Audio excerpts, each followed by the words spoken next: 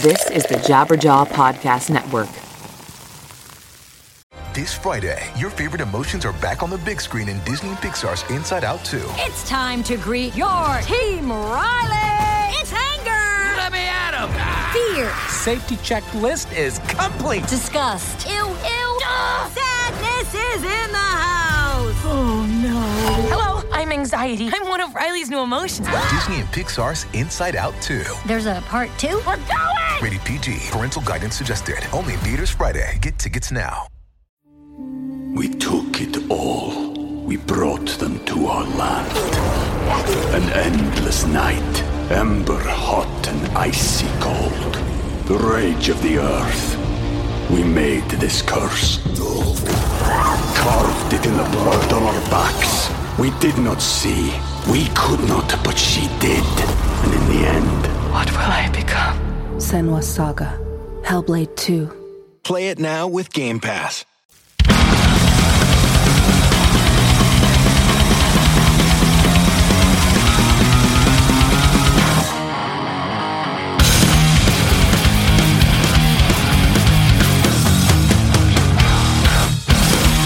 Hello and welcome to another episode of Lead Singer Syndrome.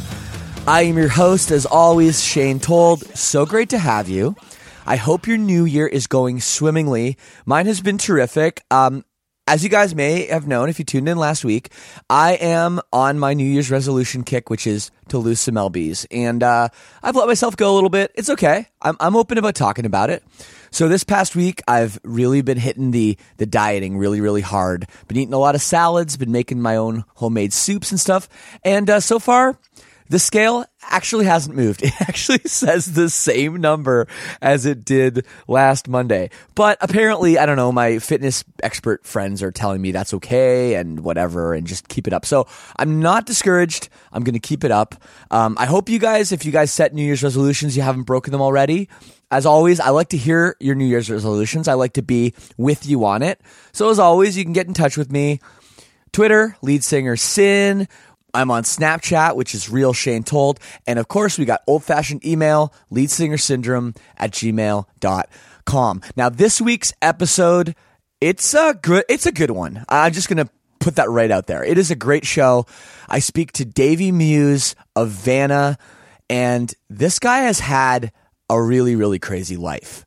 And typically, I don't like to give too much background, but this one I feel like I have to. So basically, Davey, when he was 8 months old, was found after an ATF or FBI raid of his parents, who were the biggest drug dealers on the East Coast in Boston. And after they were arrested, the police went back and they found Davey in a drawer, basically, I mean, left for dead. It's fucking crazy. And so obviously after that, he went into foster care. And then as a child, his parents had a divorce. And then later in his life, he had a child with a woman that he loved. And he raised that child for 2 months before finding out it wasn't his child. And that led him to a pretty dark place. And music has pulled him out. Music has saved Davey. And now he's giving back by speaking at schools. And that's really cool. He's going to different high schools all over America, and he's speaking about his life and really just providing hope and encouragement for students. And it's really awesome. He's amazing. And this conversation is definitely one of my favorites. Before we get into that, I've got to tell you about the Lead Singer Syndrome All Access Club. It is so rad. I am just enjoying it so much. We have a great group of people there on the Facebook. Shout out to everybody who's already signed up. You guys are killing it. Now, to everybody else listening to this who are not members, check it out. For as little as $6 a month, you get bonus episodes. You get a Q&A with me every month. You get to interact with me and the other fans of the show on the Facebook page. For a few bucks more than that, I have stuff I'm actually shipping out to everybody this Monday, which is today, which includes a handwritten note from me, a button, a sticker, some tokens of my appreciation. And the longer you remember, the more stuff you get, including patches and all that good stuff. And if you want Lead Singer Syndrome merchandise, you got to be a member of the All Access Club to get it. And that's coming super soon too. So check it out. It's leadsingersyndrome.com/all access. So go have a look. You know, people are always asking me, how do I support the show? How do I support the show? Well, I did this for a year and I didn't ask for much. Now I'm saying, hey, you guys want to support me? Here it is. Here's the club. And you're going to get more and more stuff every month. And so far, everybody on there is really enjoying it. So thank you so much. Anyways, let's jump in. Here's my conversation with an amazing guy, Mr. Davey Muse of Vanna.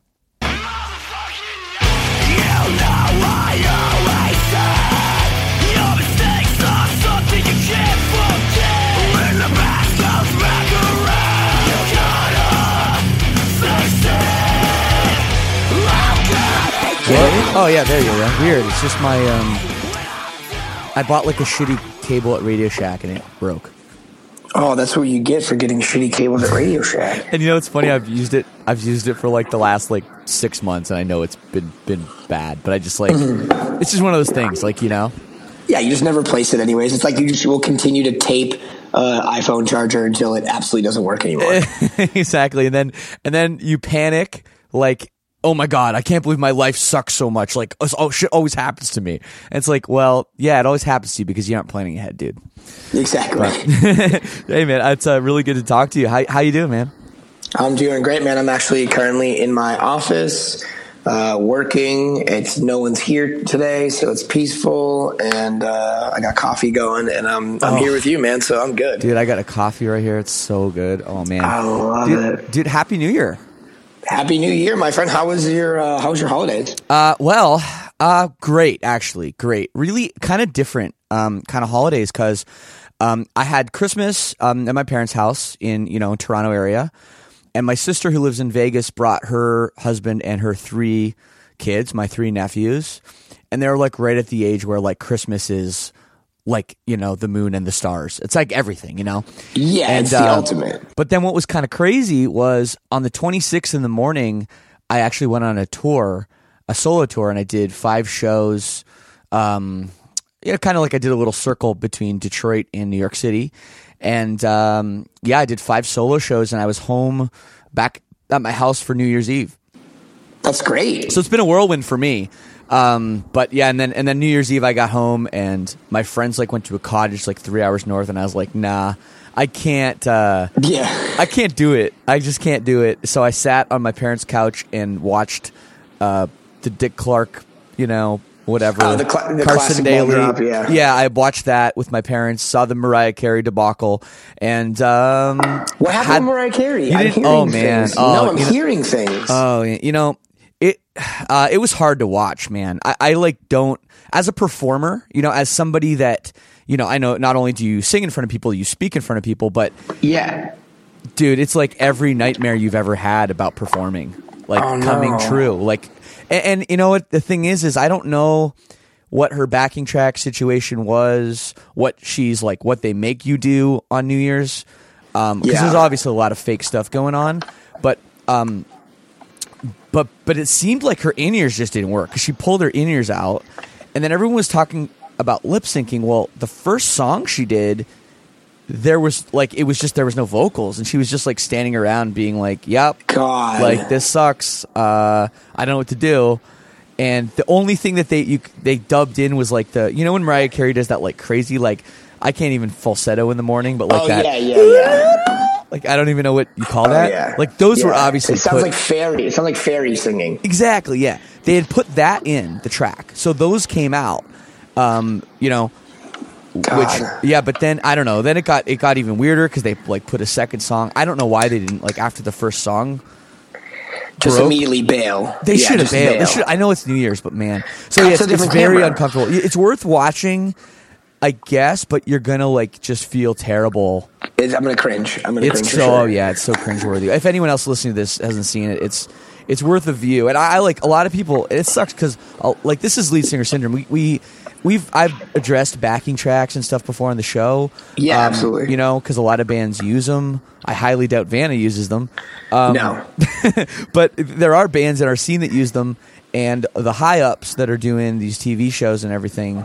Almost all of them are using them, and but people are saying, "Oh, she's lip syncing," and it's like, well, I don't really know if she even was for that first song, and it wasn't really her fault. You know, she just got caught, you know, probably doing even maybe less, you know, lip syncing or using backing tracks, whatever you want to call it, than the other people that performed earlier in the night. She just happened to get. She got caught. Yeah, she got caught because of a technical problem. Some tech somewhere got fired that night. Oh, 100%. Somebody did. Although, you know what? Actually, I put it up on my Twitter. It's probably, I'll pin it so people can find it. It's the Mariah Carey's people made a statement basically about it being the people, the House Audio's people, like from the venue, who they had outsourced because they couldn't use their own people because it's like a bigger production, right? And that they were like, no, don't worry, the in-ears are going to be fine. And she's like 5 minutes before, she's like, I have static in my ears, like, and they're like, don't worry, when we go live, it'll be fine. Oh, that'd be so nerve-wracking. I don't even know if they can even fire those people because I don't even think they even work for her. That's true. They can't. Also, I love Mariah Carey's people released a statement. I want people to stop asking me questions and just have my people release statements from now on. I think that's what I'm just gonna. I have to first find people. I got to find people, and then after I find people, I'm just gonna have them like call my mom on the phone and be like, you know, David wants to know if you'd like to go to dinner with him next Tuesday. Please respond to us for an answer, and we will email him and we'll link up. Like, no more human contact for me. Just go through my people. Yeah, no, that's funny. I forget what it was one time. I was like drunk at a bar, and it was like this like little shitty like hole in the wall kind of bar in my hometown, and like we used to go, like me and my friends used to go because there was like nobody there, you know. Yeah. So it was like kind of just fun to go hang out, and there'd be like maybe a couple other people, usually just us in this bar, and I was talking to the owner, and he's like obviously struggling a little bit with no one going to his bar. Sure. So, my friends are all like, "Oh yeah, dude, Shane, you should come play, man. You should come play." And the guy's like, "Yeah, like, look, how much would it cost to book?"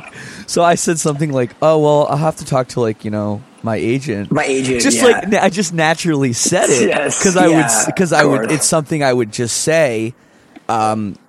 You know, just say to like anyone that was like, "Hey, I want to book you, man." Right. I'll be, here's my agent's email address. Email him. You know, his name's Dave. He's a great guy. Years. You're right. And the borrower's like, "Oh yeah, my agent, big fucking rock star over here." And I'm like, "Oh, geez, I just can't win, man. I just can't win." No, yeah, it's always funny even saying that, like, because with speaking at schools, I have an agent. Who's phenomenal. And he's really passionate about like what he does. And, it's so funny because when people are like, "Oh yeah, I want to have you come speak." I'm like, yeah, I'll link you with my agent. And they're like, "I have to have an agent to speak to you." And I'm like, "No, it's just if you want to." Oh God, never mind. I'm a douche. Don't even worry about it. Who cares? No, it's weird. And you know what else? Like, I guess you know, we should get into all of the stuff you're doing right now because it's really incredible. My first question, I'm going to go a little bit the other way and throw you a little bit of a curveball. I'm ready for it. And you're probably a Red Sox fan, so yeah. So whatever. Yeah. But how is that whole dynamic of going into a school, talking to kids, trying to basically, you know, give these kids hope and give these kids a future and do all these positive things, but at the end of the day be like, I need to get paid too. Like, that must be a super, super weird part of it.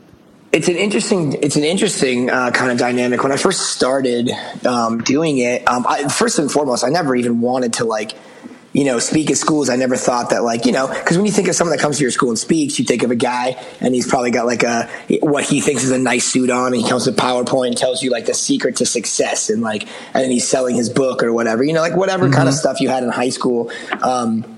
You know, assemblies were never really cool when I was a kid, and I had a couple fucked up ones in my high school. Actually, I'll tell you about them later. But continue. Cool. Yeah, I mean, I did too. I had like hypnotists and weird. You know, I had a hypnotist too. They were trying stuff in the late '90s. I just you know, I never really wanted to speak, and I kind of like, you know, I have an interesting story of, you know, growing up, and then, you know, after, you know, the early years, I guess I had a pretty, you know, typical upbringing, but then, you know, just kind of going through, the stuff that I went through in my early 20s and everything is something that I feel like to personally grow a few years ago, I needed to start sharing because it was something I was hiding, you know, I wasn't even writing about it. I was, you know, hiding behind that mask of wanting to be a cool singer of a band, you know what I mean? And that's what I thought I had to be, and not to show weakness or anything like that. You know, and after everything I went through, you know, I started talking about it, and everyone I talked to about it, you know, whether it would be a friend or someone I just met, or has always been like, have you ever just said all of this like in a row, like in a story to anyone? And I'm like, no, not other than this time, or not other than right now. And then I met a guy, his name is Mike Smith. He's only about a year older than me, but he's one of the biggest youth speakers in America. Yeah. But he's rad. He's a skateboarder. He's covered in tattoos. He's just a normal dude, that's doing some pretty incredible stuff. And, my friend Josh invited me to speak at this kind of like leadership retreat in Colorado, and I was like, you know, what am I going to bring to the table? I'm just like a punk rock loser kid who like really is just trying to be a better person at this point. And, you know, Josh was like, just tell your story. And so, when we came to do the thing, it was cool because there was like, you know, it was hosted by this company called, Ruckus Apparel, which I know like you're familiar with. This had like all sorts of like skaters and just regular dudes and, like music guys, tattooed guys, business guys, like all sorts of people meeting up with this like kind of weird collection of human beings that we really weren't sure what it was at the time. But it ended up becoming something cool that we do every year now. But, and he's like, yeah, so Mike's going to speak Friday night and you're going to speak Saturday morning. And I was like, oh, good. I get to speak after the professional speaker. That's really awesome. I'm looking forward to that. And then I kind of just ripped into my story and you know, kind of set it all organized. And Mike came up to me afterwards and just, you know, started filling me in about, you know, like he's, you know, that story really touched him and it moved him, and he thought that people need to hear it, and most importantly, kids in high schools need to hear it. And I was like, I don't know if I want to go to high schools and talk, you know what I mean? That's, you know, for me it's a little strange. But then, you know, he made me realize it. Like, he's like, you know, you grew up in punk rock, right? And I was like, yeah. And he's like, and kind of all the stuff you got from like, you know, all the values you really have in your life, you kind of gain from punk rock and from being in the music industry, and, you know, that loving, caring, nurturing kind of like relationships you had. And he's like, now imagine all the kids that never will go to a punk rock show. And I was like, yeah, I mean, I guess it became my job to kind of bring a punk rock show to kids that would never get to go to one. Yeah, that's interesting. That's an interesting point. Yeah, I always think about that. Like I'll find myself in like a club or something, which has happened like only on, you know, fingers on one of my hands. That I've ended up like in a fucking club. It's the worst place ever. But I see these people and they're like standing around and I'm like, oh my God, this is so boring. Like, and then I'm like, oh yeah, these are just people that never found punk rock. Yeah, exactly. that's all it is. They just like, oh, punk rock didn't save their life yet. No, and probably never will. And that's why there's a lot of shitty people in the world because they never found punk rock. Is that true? Can I say that? I'm just saying it. So. Whatever. I'm saying it. I back that statement. But yeah, man. So. See, when it comes down to like the money aspect of it, the big thing that a lot of these guys that I've met and come a long way with has been like, Mike's good point was he's like, what do you do for a career? And I had to think about it because I used to teach, years ago. I taught preschool, and I've always worked with kids, which obviously everybody knows is not a very high paying job anyways. You do it because you love it and you want to make a difference. Right. And I had to think about it for a second, and I was like, for the last 8 years, Vanna has been my career. It's been everything I've done. I put every worth into it. And, he made the point of, don't you think it's time for you to like be able to take care of your family and take care of yourself and stop living on, couches and stop, couch surfing your friends' houses. And also, isn't it time for you to have something in your life? What better way to have something for your life than to talk about your life? And, absolutely. Don't get me wrong. I'm not trying to like say, no, I'm glad you asked. No, I know because a lot of times people don't understand it. Well, people don't understand the other thing too, that like people expect musicians too, like a band like Vanna, who, you guys are, I would say you're kind of like a mid-level artist where you're able to tour pretty consistently. You're able to get tours. You're able to do it, but you aren't headlining House of Blues or anything. Like, you're not at that level. We're not pulling down these like royalties or these merch sales that are insane to like just exactly. live. So it's very, very, you guys are really out there hustling, and that's kind of how I'm sure you've lived your life. Yeah, you say you lived your life like that for 8 years. Now bringing that into schools, it's a kind of a weirder environment for that.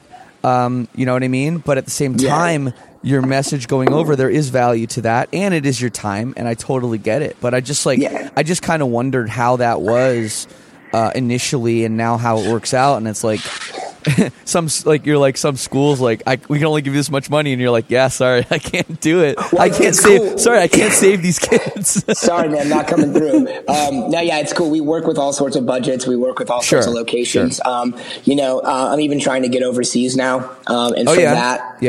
Yeah, I've got a couple interests in like UK and Germany, and even for that, like for mostly it's the travel. If you can get me there, I'll just come and do it.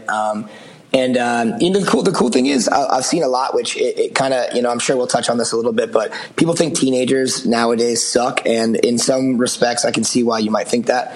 But a lot of these kids, when they want me to come to their schools, they found me organically.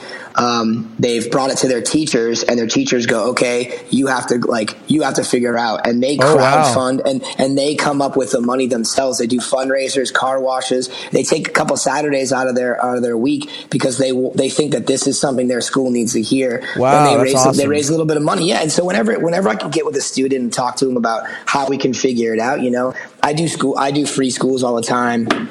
I work out with, whatever schools can do. Sometimes what we do is like, if you want to do a couple of the smaller schools in the area, all you got to do is like go to one of their larger schools that have a big budget for it and offer your services to them. So that way you can go, they can cover costs, and then you can bang out to all these smaller schools that really need you to come in and do it, but just can't afford it. So we work with all sorts of stuff, man. Now, do you do this stuff typically? How long have you been doing this, first of all? I've been speaking for 3 years at schools. That's crazy that long. And do you typically, when you do it, do you get in a van and do it like it's a tour? Dude, that's actually the next phase of something I want to concentrate. So normally what I do is, it depends. Like sometimes I'll do tours where, in the world of my agency, they're just booking me at a bunch of schools. But in my head, I'm going, I'm going to be in Southern California, Northern California, then Oregon, then Seattle. That's like a whole tour. So I'll make my own flyers for it. And sometimes it's like open to the public, so like people can just come to it. And I always have all my friends from the road. They always I've had more of my like heavily tattooed punk rock friends in high schools in the last couple of years than any other time.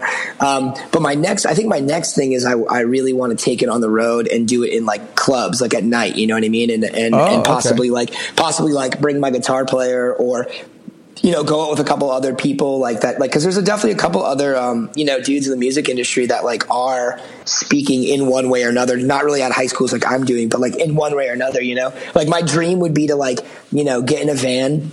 My ultimate dream would be to get in a van with Henry Rollins and Toby Morse, and then me, and do a 3-part speaking thing. You know what I mean? So I think that's the next step for me, is going out in clubs, because a lot of what I'm getting from, people who pay attention is that, when I do these public ones, it's all people of all ages, and people that aren't in high school anymore can come to these things. And, I've kind of put the vibe out about doing a storyteller's acoustic, but then also speaking tour. And it seems like it's got some interest. So I think that's my next step in 2017 is, I'm going to start doing actual van tours, getting in a van and going out and speaking. My question was basically just logistically, when you go to these high schools, do you fly? Do you drive between them? I just fly in. I just fly in, and then, I'll rent a car, and then if some of them are close, I'll just bang them all out real quick. Or I'll do. Sometimes in 1 week I'm taking up to 4 to 8 flights a week, depending on where I have to be. Sometimes I have to be California, and then I have to be back in New Jersey, and then in Michigan, and then back home again. It kind of bounces around. That's crazy. Yeah, no, it's really cool, and it's funny that you mentioned the thing about the guy with the nice suit in high school. And actually, when I was in high school, I remember. We had, probably at least once a year, we had, we're all getting in the gym and we're listening to someone speaking at least once a year, maybe twice a year. And there's 2 people that I remember listening to that really stood out. And the first was this ex-drug addict guy who was really rough around the edges. And, he was basically just told his story of losing everything. Yeah. That definitely scared me straight. I was never gonna try heroin after that guy. Sure. So that definitely put an impact on me. But this guy, and you should actually look into this guy. And I'm not sure what he's doing now, because he would be a bit older. But His name is George Chuvalo, and he's a former heavyweight boxer. Yeah. He's Canadian, and he's actually, I believe he's the only boxer ever to knock down Muhammad Ali. Oh, wow. I think, yeah. So he came to our school to speak, and I just thought it was going to be like, oh, yeah, you know, I'm a champion boxer. I'm going to tell my story of how I, you know, whatever, something bad happened to me. I got in a car accident or something. Like, you know, something like, and man, his story was really, really dark about his children. I think both of his sons developing heroin addictions, and Jeez. I think maybe both of them even overdosing. I'm not sure. I don't remember all the details of the story, but that guy being there, that was like the most emotional thing I've ever heard. I still think about it. Right. I mean, that's kind of the thing, is that like that's what you make a connection to as a human is listening to these other humans speak about whether it's tragedy or success or, you know, triumphs or whatever it may be. You're listening to these people and the stories that like come out of, you know, what they're telling you, and they're standing in front of you, and you know they're alive, and you know they're making it. And sometimes it's not even that person's story; it's a story they tell about somebody else. That's the thing that hits you. It's whatever makes an impact on you. No one wants to sit there and be lectured for an hour about how to, like, you know, be successful and make your first $1 million by 21. Like, yeah, that's great and all, but like, what is that really like? How are you really making a connection to any of these kids? Right, and like, of course. You remember that story, you know, what, almost 20 years later, you know, Yeah. and it stays with you. And that's kind of like, that's the main thing I try to do at these schools is I tell my story from literally from birth to now in hopes that something will connect with them and stay with them. And maybe it'll change something about their path that they don't have to go down the same way I did, you know? Absolutely. And I think it's really, really rad. So, a lot of people listening probably don't know your story, unless in the intro I tell your story. I don't know if that's kind of the thing I want to do or not. So basically, I just want to get to the beginning of like kind of what led you here now, being the front man of Vanna, you know, going around America, talking to kids, and now, you know, even trying to take this overseas. Now, obviously, you have a really, really intense story, starting from basically from when you were born, and that's crazy, man. And I don't want to put like tell the story right now to put words in your mouth, but at the same time, like, I don't even know where to begin. So, like, basically, you were found in a drawer after a drug raid. Is that correct? Yeah, that's like kind of where it all started. It's found in a drawer after a drug raid by from my paternal parents. And you were about 8 months old.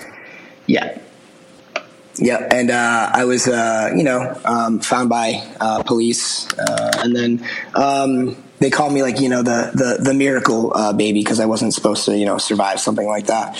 And like this must have been in the news and everything. Yeah. There's like clippings and stuff about it from Boston, South Boston, whatever hospitals I ended up landing at. But I got put into like foster care. And this is like I have to ask all these questions. Like, did you have a name?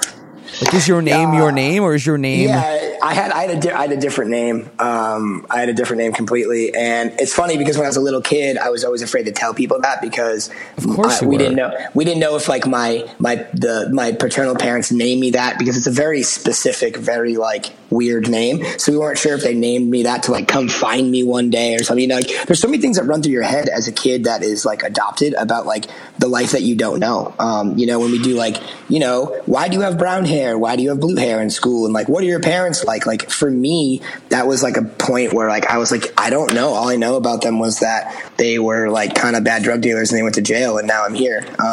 So like, I don't, there's like so many like questions you ask yourself. How old were you? How old were you when you found out like this whole story? It's something I've known for like a really long time. So like ever since I can remember my parents, and whenever I say my parents, I refer to my parents. And also my parental situation is also very strange. I have a lot of parents.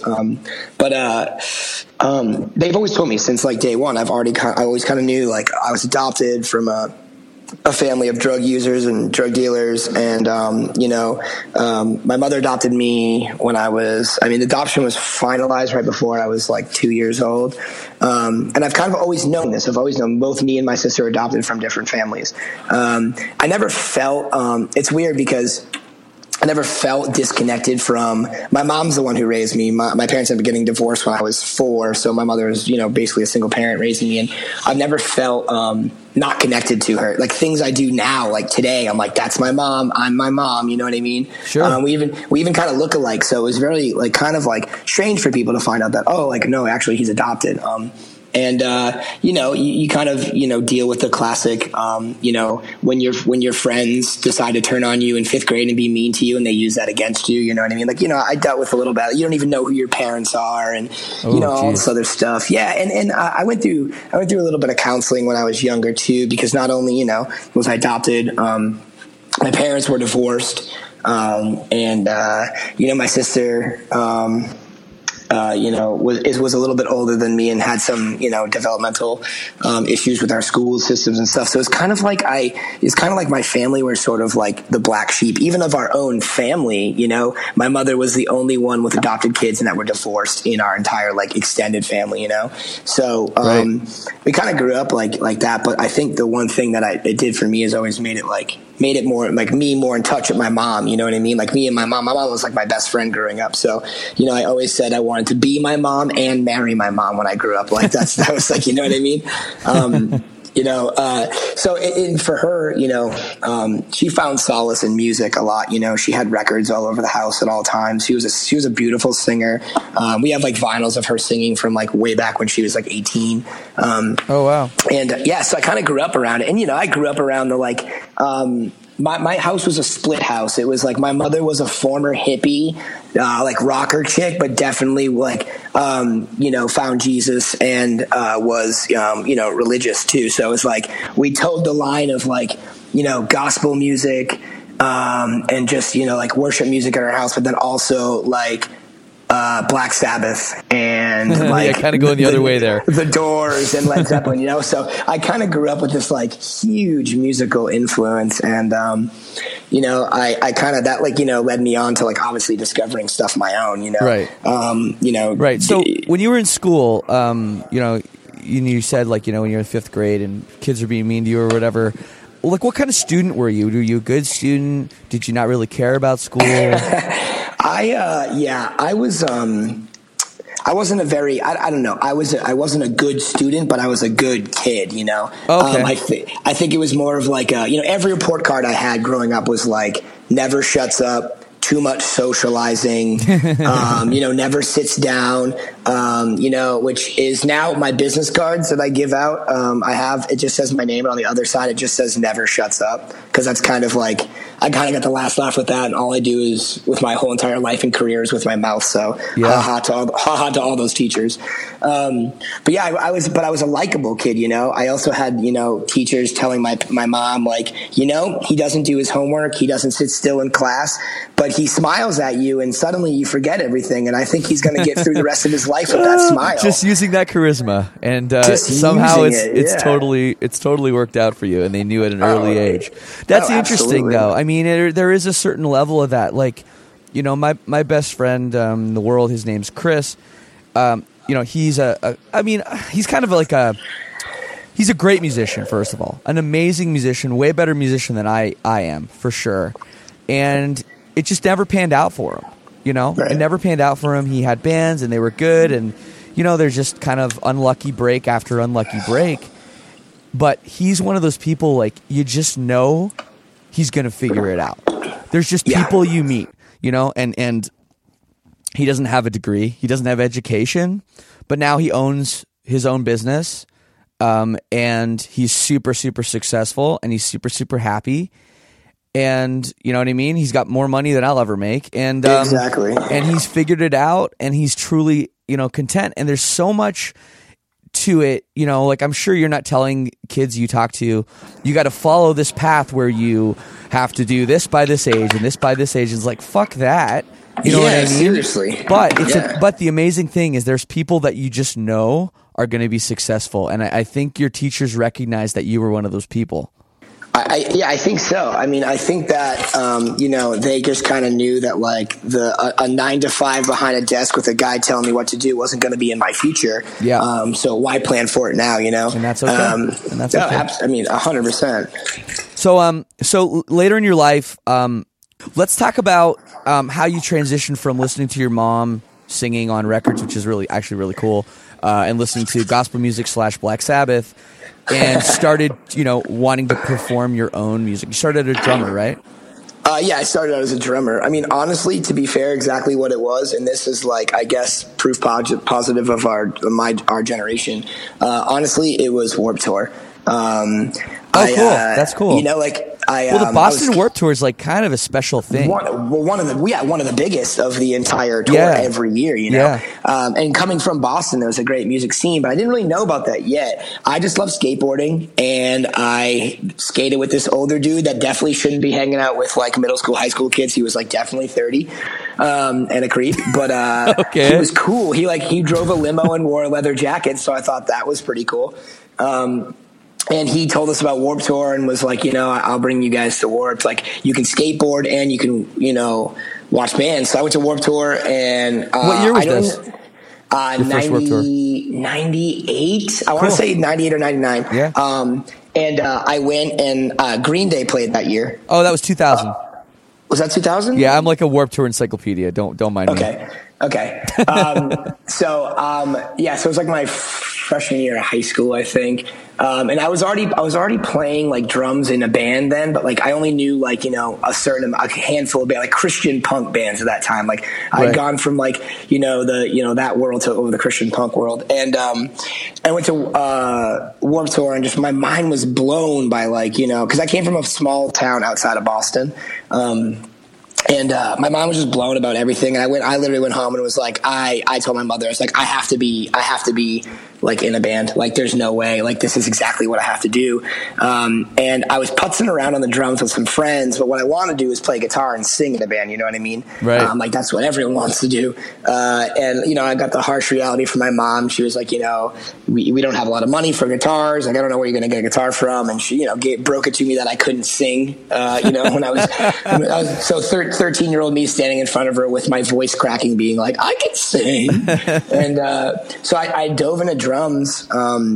And it's funny because I had no one to teach me drums, and I approached this guy at my church named Bob. And that was when I was 15 years old, and I'm 32, and he's still my stepfather. My parents, they got married through me getting drum lessons from this guy. That's wild. They met, they clicked, and they've been married for 17 years or something like that. So that's music became the forefront of my entire life. Not only do I have like a rad singer mom who lets me listen to cool music, but now I have like my stepfather's a drummer, and he started introducing me to all sorts of like different types of more and more music, and sure. Eventually just playing in bands, and then playing like in my basement and friends' basements, and then eventually being like, I got to do more than this. I know that bands don't stay in a basement or a garage. We got to do something. And I grew up outside of Boston, so like I knew about shows, but it was impossible for me to get to a show or play one. With my own band. So I kind of went back to the drawing board and was like, well, the only place I know that I can probably do a show is school. Yeah. So I had to turn back inside and go, okay, well, I guess I have to care about school now, which sucks because I don't care about school. And like kind of what you were saying about teachers recognizing something in you. I had an English teacher that kind of was helping me with my writing and helping me realize the connection between like, hey, idiot, like English and writing. I mean, and music goes like hand in hand, poetry. Oh, like yeah, all these, sure. Like, sure. But he's the first one to get me to realize that a subject in school could be about something I like, and so he helped me get, a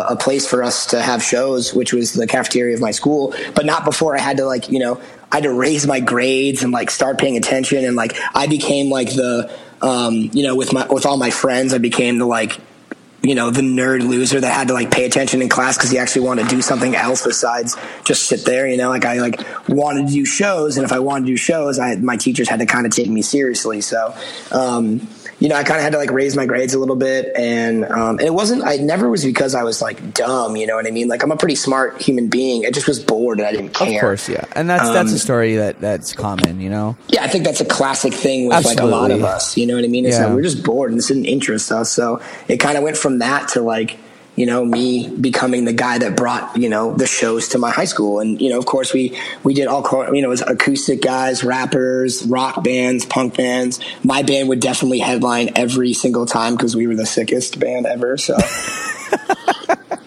as I sip my coffee. Yeah. I mean, so like, that's kind of how, you know, it manifested in me that I was like, I can't do anything else. So the sick band you were in high school, what were you called?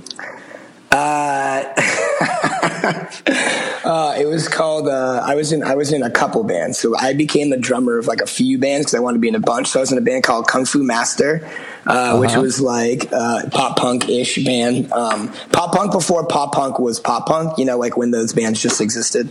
And I was in a band, I was in a rap metal band called Ascension. Ascension.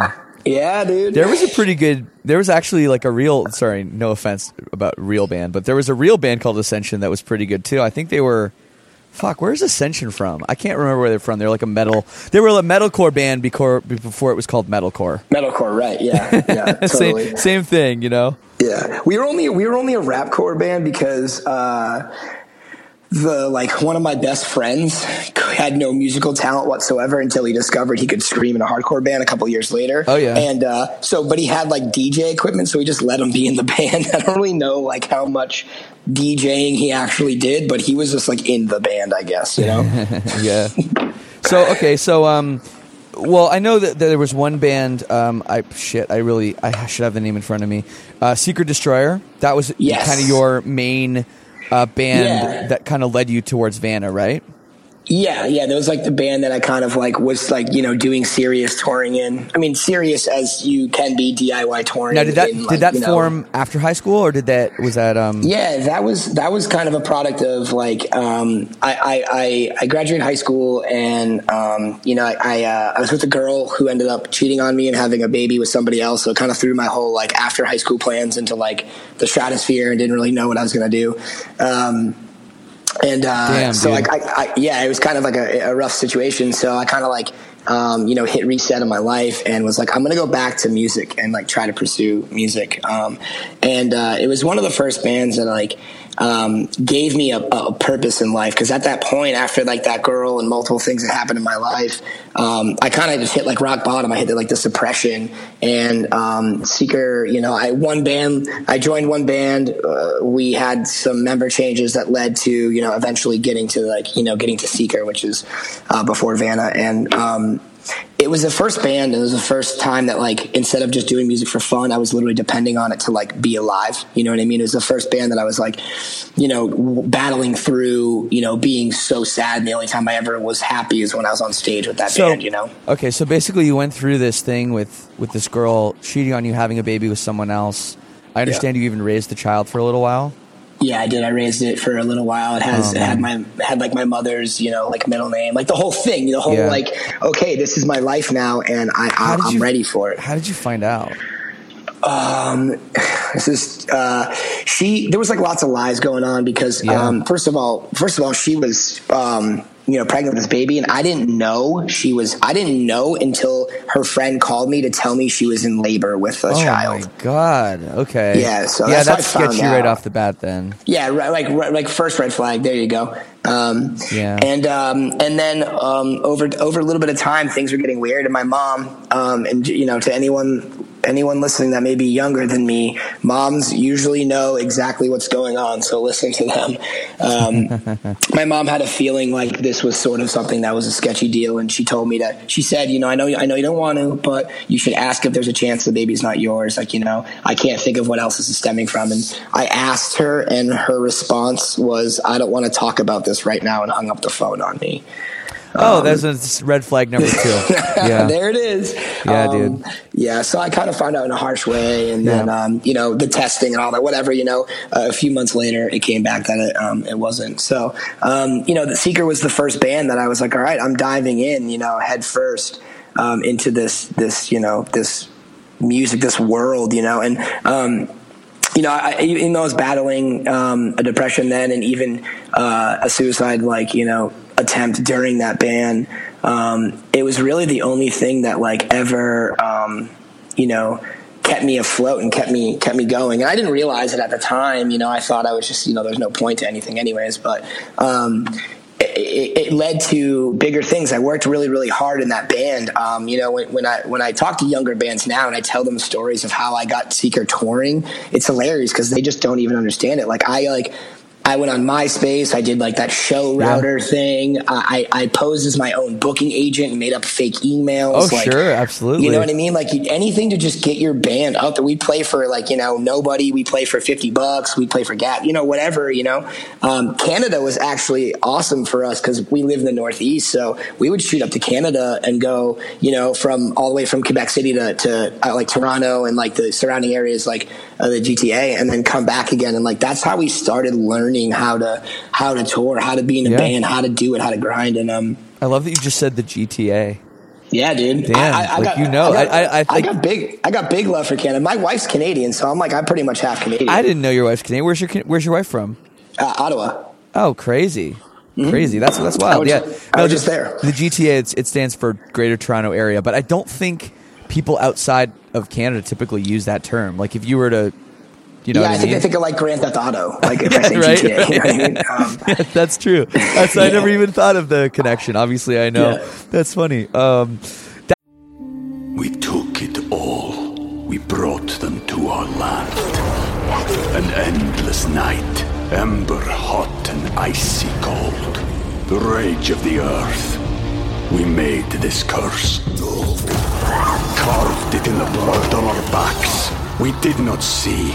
We could not, but she did. And in the end... What will I become? Senua's Saga. Hellblade 2.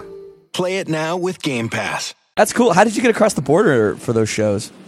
We lied a whole lot. Yeah. We said that we said that the old thing to get into Canada was say that you are recording in Canada and that all your merch you're doing promotional like nights at clubs and giving away to promote the record. Yeah. And that worked for years until even up until Vanna, and I tried it in Vanna and they were like, that's not what you say anymore. And we were like, oh, okay.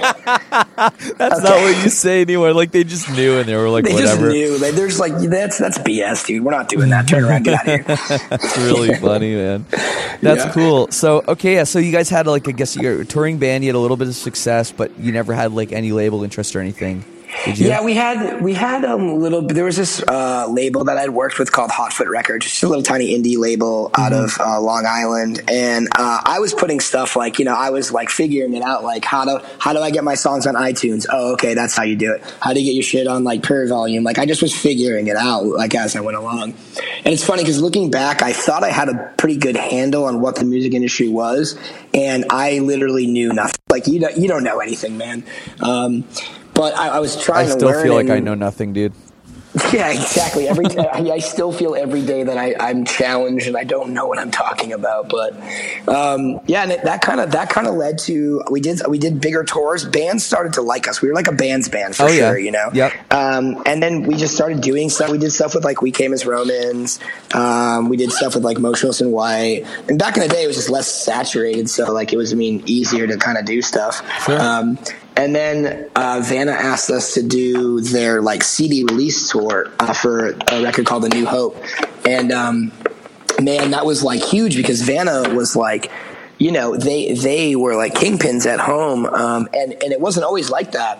When Vanna first started, they got signed off of. It was when record labels start figuring out that the internet was like a viable place to find things, and Epitaph signed Vanna and Escape the Fate off of Pure Volume because they were like Pure picks 2 weeks in a row. Yeah. And so they got a little guff at home for it. Like people were kind of being like, oh, this band's brand new and they've only played a few shows. Right. Like screw these guys. There's the whole paying the dues thing, which used to be important. It's still important in my opinion, and I think bands need to Well, you can tell when a band's brand new to something and they haven't done multiple tours. Absolutely. But it's funny though that you say that. Like even Panic at the Disco was like signed before I think they ever played a show ever. Yeah. And that was they were like maybe the first band I'd ever heard of like that. And I don't know when that was. That was like probably 2004 or something. But I actually have a funny story about Falling in Reverse.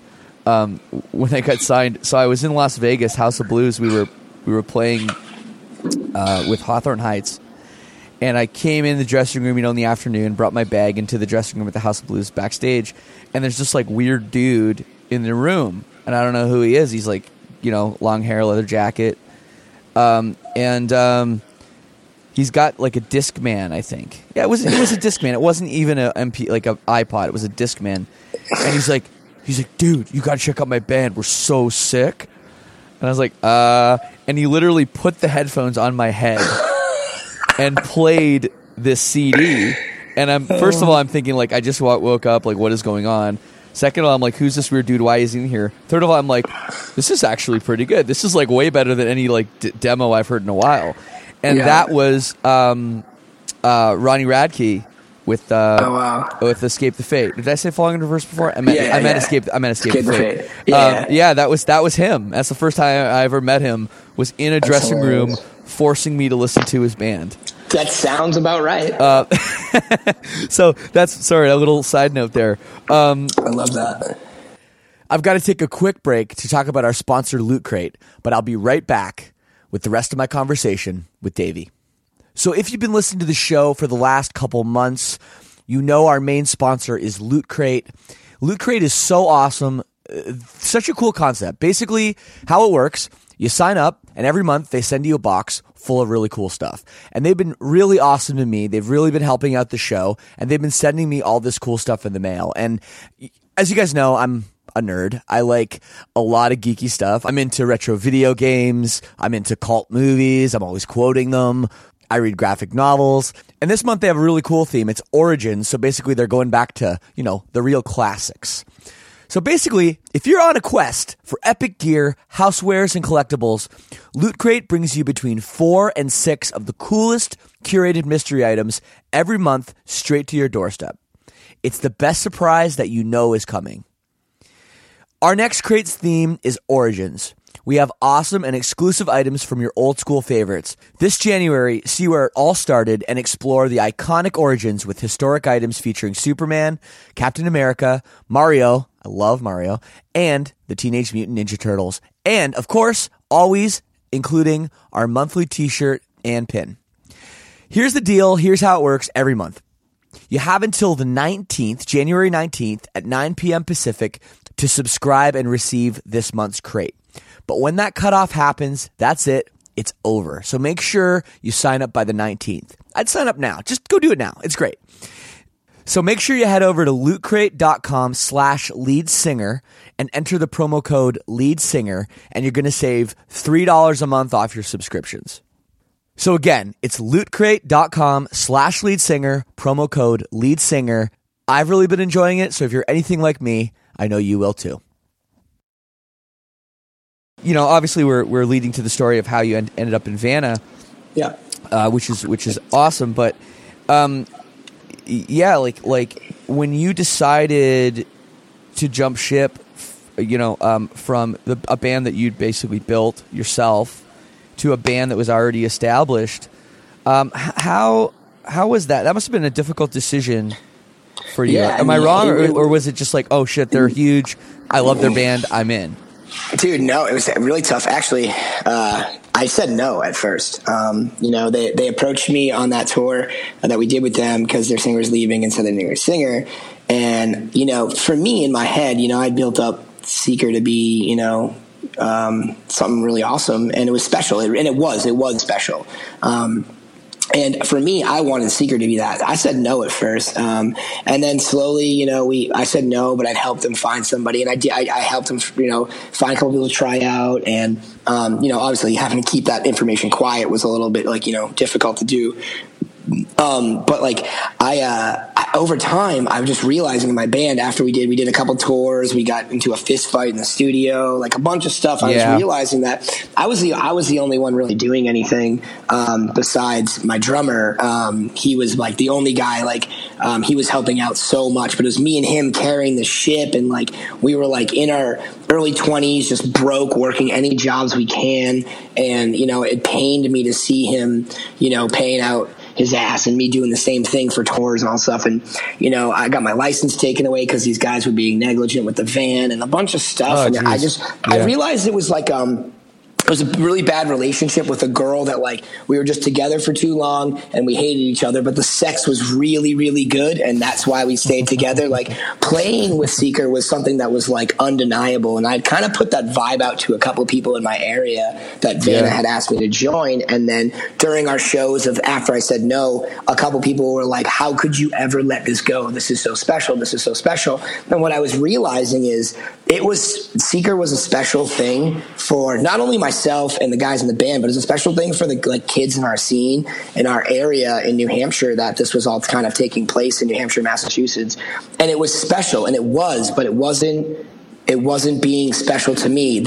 All the specialness was being ripped out by all the business that was just terrible, and it was resting on my shoulders. And I realized that, you know, it was special because it was special to everybody else. And it needed to be time for me to take control, and I needed happiness in my life, and I wasn't getting it, but I didn't want to give up on music. So I kind of looked at it as like, I reconsidered, and I called the guys back up, and I was like, is that spot still available? And of course, you know, he's like, yeah, we do, but you know, here's who wants to try out. You know, like Chris Roeder wanted to try out of like, you know, like Massa Flames. We joke about it all the time when I see him, and like John Blake from Unbroken Wings, and like lots of different like people from different bands. I was like, crap, now I have competition. I'm just Davey from Seeker. I'm nobody, you know. So I guess I guess you'd learn to sing at this point.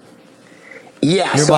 Your mom wasn't like, dude, you can't sing. You can't sing. And like I can sing a little bit. I can definitely scream. I can sing a little bit. And you know, my wish was to, and I was even having my mom in mind of like, you know what, how stoked would my mom be if I could like, you know, because the Vanna could sell out downstairs Palladium. You know, how stoked would I be to look to my right and see my mom sitting there watching that? Sure. Like, you know what I mean? Like it was time. When you joined the band, was there like any talk of changing the name?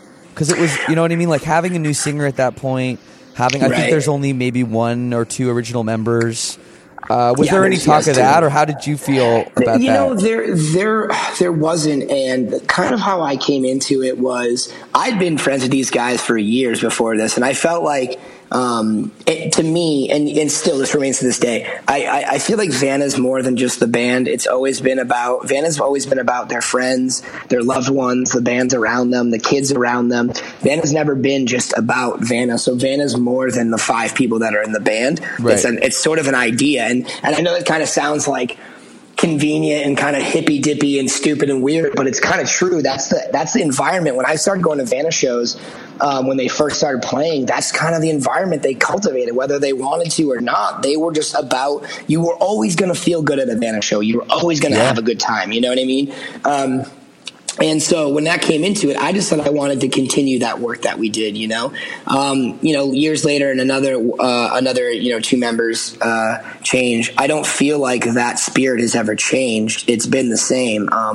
And I think that people rely too much sometimes on the name of a band, because to be fair, like Vanna, like Silverstein, like you are Silverstein. You are what you make it. So like if I write a record if we write records that are completely out of our genre, well, it's still our band. We say it is what it is. You know what I mean? So I just told the guys I just want to embody the spirit that band kind of had. You know what I mean? And Vanna's a weird name. It kind of sticks in your head because it's not something that's like, I don't know, predictable or whatever. So I kind of dug it. So we got flack from a lot people when I joined. You know, saying, right away, they didn't even hear me yet. You know, and I think, and they're like, oh, this guy sucks, and I'm like. Look, man, I do? that's my next question. Like that, I've talked to other lead singers, you know, that have joined bands, even some that look at like someone like Corey from Norma Jean.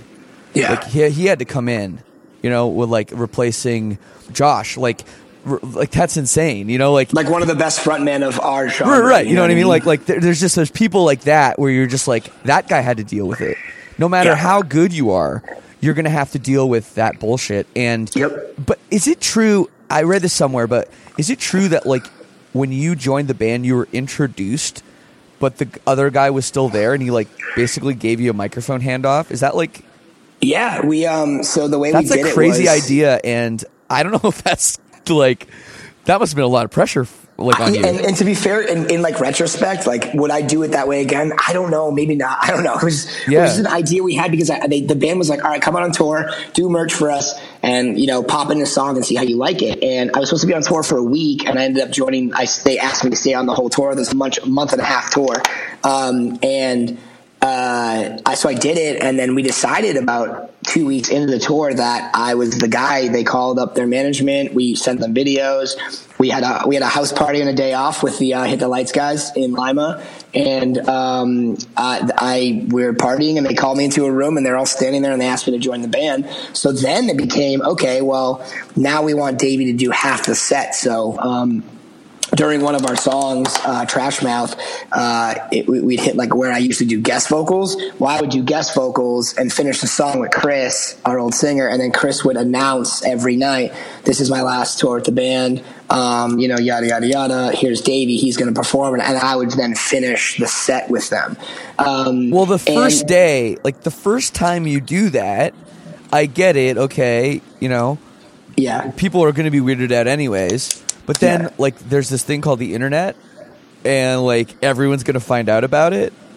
Well, we made an announcement. So the first day that he said, I'm not in the band, we did, like, a passing of the torch. We, like, posted a picture on Lambgoat of Chris handing me a lighter. I don't know. It was really stupid. Yeah. We announced it. And then it got to be, like, that I was doing that, like, every show, and it was Chris's. So then Chris started, like, just partying super hard, which was sick because he was just going out in a blaze of glory and just like, hey man, it's your driving shift. You're the guy now. You talk to the kids, which is cool because we're still really good friends. Right. Chris, that's pretty cool because the whole, again, I say this every episode, this is the Lead Singer Syndrome podcast, and part of having Lead Singer Syndrome is, this is my fucking band, I'm the only one that can do this job. You know what I mean? There's these cliche things where, like, who's this fucking guy? Get him out of here. You know what I mean? Like, yeah, absolutely. And to be honest, like, for him to put his ego aside, and let him let you sing, the man. Right? Yeah. Let you sing the songs that he put his heart and soul into. It's kind of wild, Yeah, it was a cool concept, and he was super down for it. And he was the one that, like, when he told the label and everybody of like, hey, I don't want to do this anymore, they were like, who are we going to get? And he was like, why don't we get Davey? Like, right off the bat, he said, why don't we get Davey? So it was kind of his idea from the beginning, and it was cool of him to share the stage with me. We're still really, really good friends. We see him literally almost once a tour for sure. Yeah. We're still, it's funny because like I've been in the band now 8 years, and I'm always like, you're going to come up and do a song with me tonight? And he's like, I literally can't scream. Like, no, I can't. I don't do this anymore. What's he doing now? He's doing really well. He's moved back and forth. He was in the military for a while. He's moved kind of back and forth throughout the country, but he owns a green energy company. He just got married, and he just had his first baby. So he's killing it in life right now. Good for him. And we're still in a van touring around the country and staying at his house. That's funny. So you mentioned the label. The label said who we were going to get. Was that Epitaph? That was Epitaph at the time. And so how because you didn't ever do a record on Epitaph. No. So what happened? I came in the equation. We went to the Epitaph office, and I will say this, that like just being in the Epitaph office for me was just a dream come true, because they have released some of my favorite records like all time. So of course I'm like, man, I'm on Epitaph Records. This is so cool. And it was, I think that Epitaph, I know because we've had conversations about it, but they didn't really know what to do with the band, especially after I joined, they released their second full length, and critically didn't do super hot. even though the songs were great. It just didn't do so well, and I don't think Epitaph really knew what to do. A new singer halfway through a record cycle, like they just were kind of like, and it came to like, it had to be like me who realized it like later on, because in my band I did everything, and when I joined Vanna, I was just like, I just kind of sat in the back seat and like waited for things to happen, twiddling my thumbs, and I finally spoke up and was like, listen, this pains me to say this because it's my dream, but I don't think we should be on Epitaph Records. I don't think they know what to do with us, and I don't think we know what to do with them. And we had a phone call with them, and they were so cool, and they were like, yeah, we honestly kind of really don't know what to do. Wow. And they had paid for us to go record that Honest Hearts EP, which was the first thing that I did in the band. And they paid for a video already. And they were just like, you know what? Take the record, take the video, shop it to where you think you should go. And like, we support you. And we're still really good friends with everyone over at Epitaph still to this day. That is super cool. And I mean, I know Brett a little bit, you know, have had some rumblings. Actually, the first time I met Brett Gurewitz, he asked me for a picture. Which was a rad dude. Yeah, he is a rad dude. I have a lot of respect for Epitaph, and that's you know, and I get it too, because they have your old records, they have your old catalog. So if you have success, then that's just going to get paid back to them in spades, and they're a cool punk rock label, so totally makes sense. I think that's what it was that their like whole punk rock mentality. I was like, yo, man, I don't think we should be on your label because I don't want to waste your time. I don't think you really even want to spend the time on us. We need to figure out who we are so that we can figure out where to go. And they were like, hell yeah, man. You're like, fist pound. Here's your video. Here's your record. Free and clear. Go do you. And it was cool because I don't think anyone thought that that's how that was going to go down, but they were literally so cool. And, you know, they continue to just be a really cool punk rock label that gets it. And, you know, maybe I'll find myself with that label again one day. But, you know, they were great to let us go and let us kind of go find who we are and find ourselves, which that's kind of exactly what we did for the next few years. Cool, man. Geez, we have been just talking and talking. I do. I can do that. I know. It's good.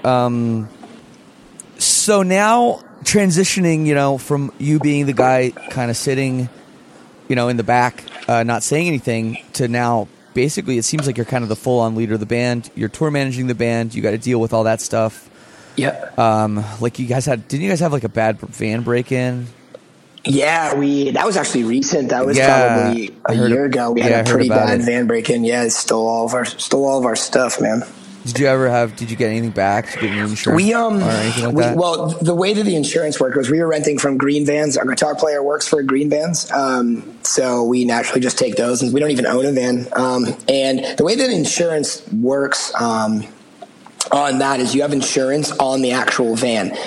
So like the window that was broken, that was covered under insurance. Yeah. But there's no personal, when you have a rental company, there's no personal insurance. Now you can get, like, if you rent a car from an agency, like, you know, whatever.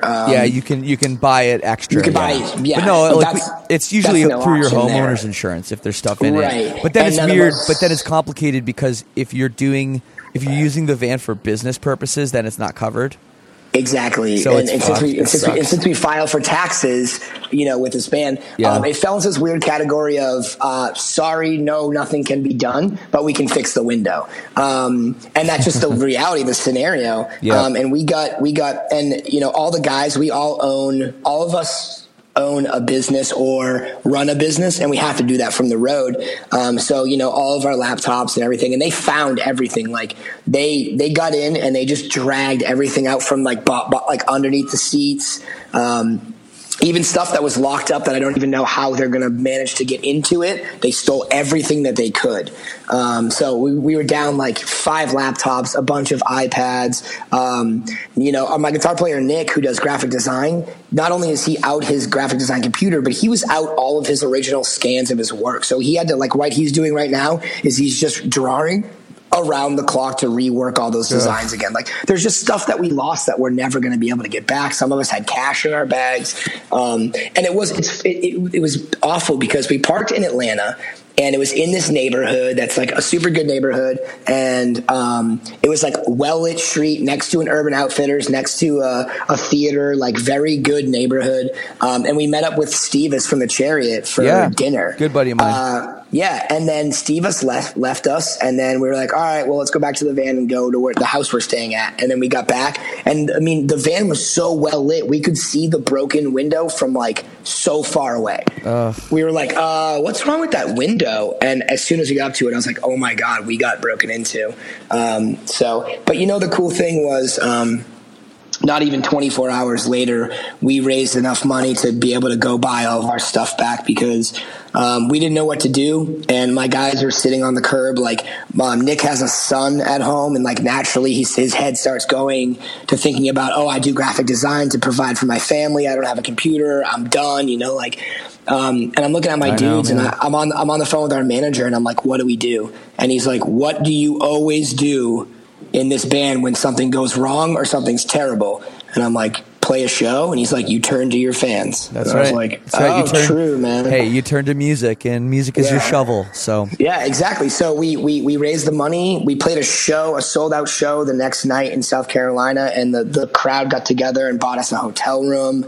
Like, it was just, I've never felt more outpouring than, you know, from one community than that night. So it's like, it took something that could have been devastation. Like, if we didn't have to raise money, we had to go home. Bands break up over this shit. Oh, like, dude, people don't understand how devastating it is. You know, like, not just in terms of financially for the band, but just personally going through that, and the feeling of you know, being robbed and being, you know, I don't know the word, you know, just someone coming into your life and doing that, you know, is man, it sucks. It's devastating. Dude. So, you know, I'll tell you a funny story while we're to keep it a little lighter. This band. Now, I mean, I've heard this story like third or fourth hand. Right. So if anyone listening to this, if I'm telling the story slightly wrong, but this is the way I heard the story. So this band, I think they're from North Carolina. They're called Scarlet. Metalcore band, maybe from 10 years ago.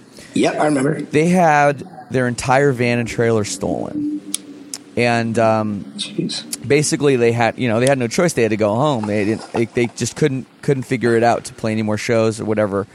So they ended up going home, and they're like talking about breaking up, you know, going through like the worst time of their lives, and they get some kind of tip to where their shit is. I don't know how they got a tip, but they got some kind of tip that their van or whatever was in South Carolina. So they go down to wherever this is, and they find this house, and it's in kind of this, like, from what I understand, like sort of a ghetto neighborhood where the houses are sort of far apart, and there's, like, you know, kind of unkept lawns everywhere. And they go to this door, and they look in the backyard, and sure enough, their trailer is in the backyard. No. And they're like, what the fuck? They knock on the door, and this old lady answers the door wearing a Scarlet shirt. Isn't that incredible? I love that. That's very great. Man, like, yeah, there's that one. And then another one I heard while I'm on the subject, another North Carolina band called Hope's Fall, great band. Yes. Yep. They had all their gear stolen, I think, multiple times. But one time they went to, you know, after a show, they put out the sign at the merch, hey, does anybody have a place to stay? And they go classic. Classic. They go to some kid's house. They go down into the basement. Oh yeah, you guys are going to sleep down here. I got a little bit of gear down here. You know, I hope you don't mind. But if you guys want to jam, you know, I got this like cool drum kit, and it was the drummer's kit. His like custom, previously gotten stolen. Yeah, his custom drum set. So he knew it was his because it was like a custom like truth kit or something. Oh my God. Yeah, and he's like, what the hell? Where did you get that kit? And the kid's like, oh, yeah, I bought it at a gas station out of the back of a truck for $250. Good Lord. So, yeah, man, it's crazy. Like, and I have no doubt that your stuff's, you know, it's out there. Dude, it's some dude. This isn't even the first time. We recorded with Matt Goldman in Atlanta a few years ago, and our whole entire trailer got stolen. Whole thing. Oh, man. And so gone forever? Gone forever. Never got anything. And we had just we had just before that recording started a tour and then had to leave the tour because of a death in the family. So we had 10 G's worth of like untouched merch just sitting in there that I definitely know whoever stole the trailer just threw it all out. We were like, dude, at least just leave it the merch so we could sell it. Like that would be sick.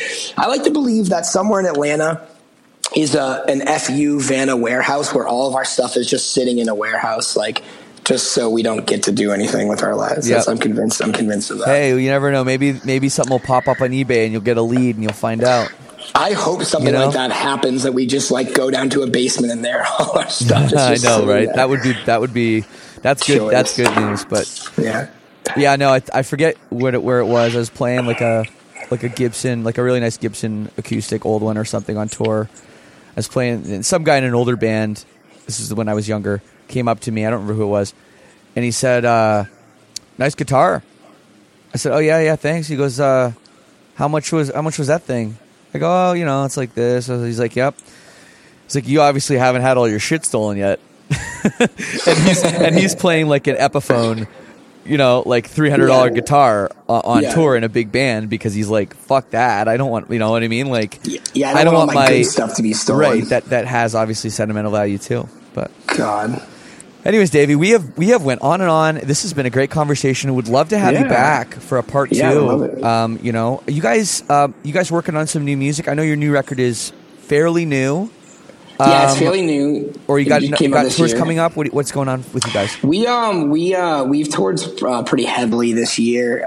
We figured out that we were gone almost 9 months this entire year, which is crazy. It's been big for us. So right now we're at home enjoying holidays, enjoying family and wives and children and all that kind of stuff. And then we meet up in a couple weeks to start discussing like the future plans of stuff and future music and all that kind of stuff. I think that this year put a really big hold on Vanna personal life and like even like our business life and stuff. And we're taking this like brief moment of time out to kind of collect ourselves and figure out what's next for us and what's not only next for Vanna, but what's next for like, each one of us personally and stuff. So it's actually nice to just be able to like kind of sit here in my office and work on my nonprofit and work on stuff that I haven't gotten to be able to do in almost a year. So it's really nice. No, that's great. And my final question: do you have any plans to write a book? Yeah, that's a funny question. I got approached by a publishing company from New York, but probably in I think February. Of this year to sit down and write a book, and it's something that I've always wanted to do. And I kind of have started compiling stuff and putting things together for the kind of style I want to do it in. And I have so many notebooks, I mean, as you probably do too, of just lyrics and diary entries that I'm starting to go through and sort of just kind of convert into stuff. So my end game, I guess, with all of it is to put out a book about my life. I think it would be very, very interesting. And, very compelling, and also help people, and that's what you're trying to do now, which I can really respect. Yeah, man, that's kind of all I'm living for now. Is just like I just want to help people, either kind of share with what I went through, so you don't have to go through it, or kind of give you like a cliff notes, like, all right, well, if you're going to be a D-bag and a loser, here's how you do it right. So nice, man. Yeah. Nice, man. Well, thank you so much for doing this. It's great to have you. No problem, man. Yeah, thank you for having me, man. So there it was, my conversation with Davey of Vanna. Such an inspiration, just an amazing guy. What he's doing, talking to kids in schools, is really, really cool. And I don't know if we're supposed to be role models as lead singers of bands. I don't know if I'm a role model. I don't think about that very often. I mean, I guess I try to set a good example, I just in generally in life. So I guess that's part of it. But taking it a step further and really just saying, hey, I'm going to go in and I'm going to be that role model. I'm going to do it. I'm going to try to make the world a better place, one student at a time, or 1,000 students at a time, probably, who he's speaking to, is a really amazing thing. So much love to Davey. Thank you, Davey, for doing it. All the best in 2017. And to all you guys, thank you so much again for listening to my show. The support has been great. If you're digging it, please go on iTunes, write a review, preferably 5 stars. Give me some love. Hit me up on email, whatever you got to do. And of course, spread the word. If you love the show, tell a friend, tell a loved one, and let's keep this thing growing. As always, I'm going to play a tune. Here's one of my favorite Vanna songs. This jam is called Digging. Enjoy, and peace and love. We'll see you next week.